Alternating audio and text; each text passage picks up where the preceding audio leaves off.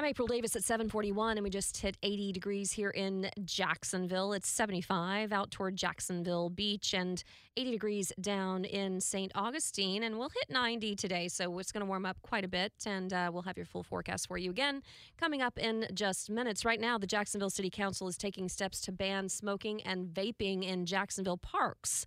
Action News Jax's Alexus Cleavenger is joining us live. And Alexus, one council member's bill is proposing that violators could get a $25 fine.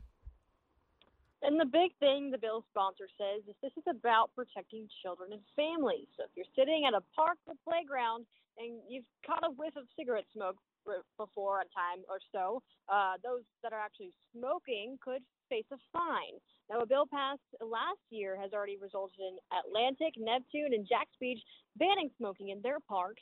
Now, the rest of Duval County could follow. Now, council member Kevin Carrico is leading the charge to end smoking and vaping in Jacksonville's public parks. Under Carrico's bill, like you mentioned, violators could receive a $25 fine.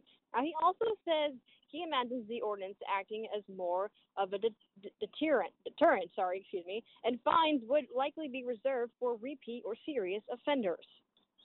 Yeah, so this has already, like you said, been in effect in a couple different places, Atlantic, Neptune, Jacksonville Beach parks. So we'll keep an eye on this and see if it expands. Thanks for the live report. Alexus Cleavenger with Action News Jax.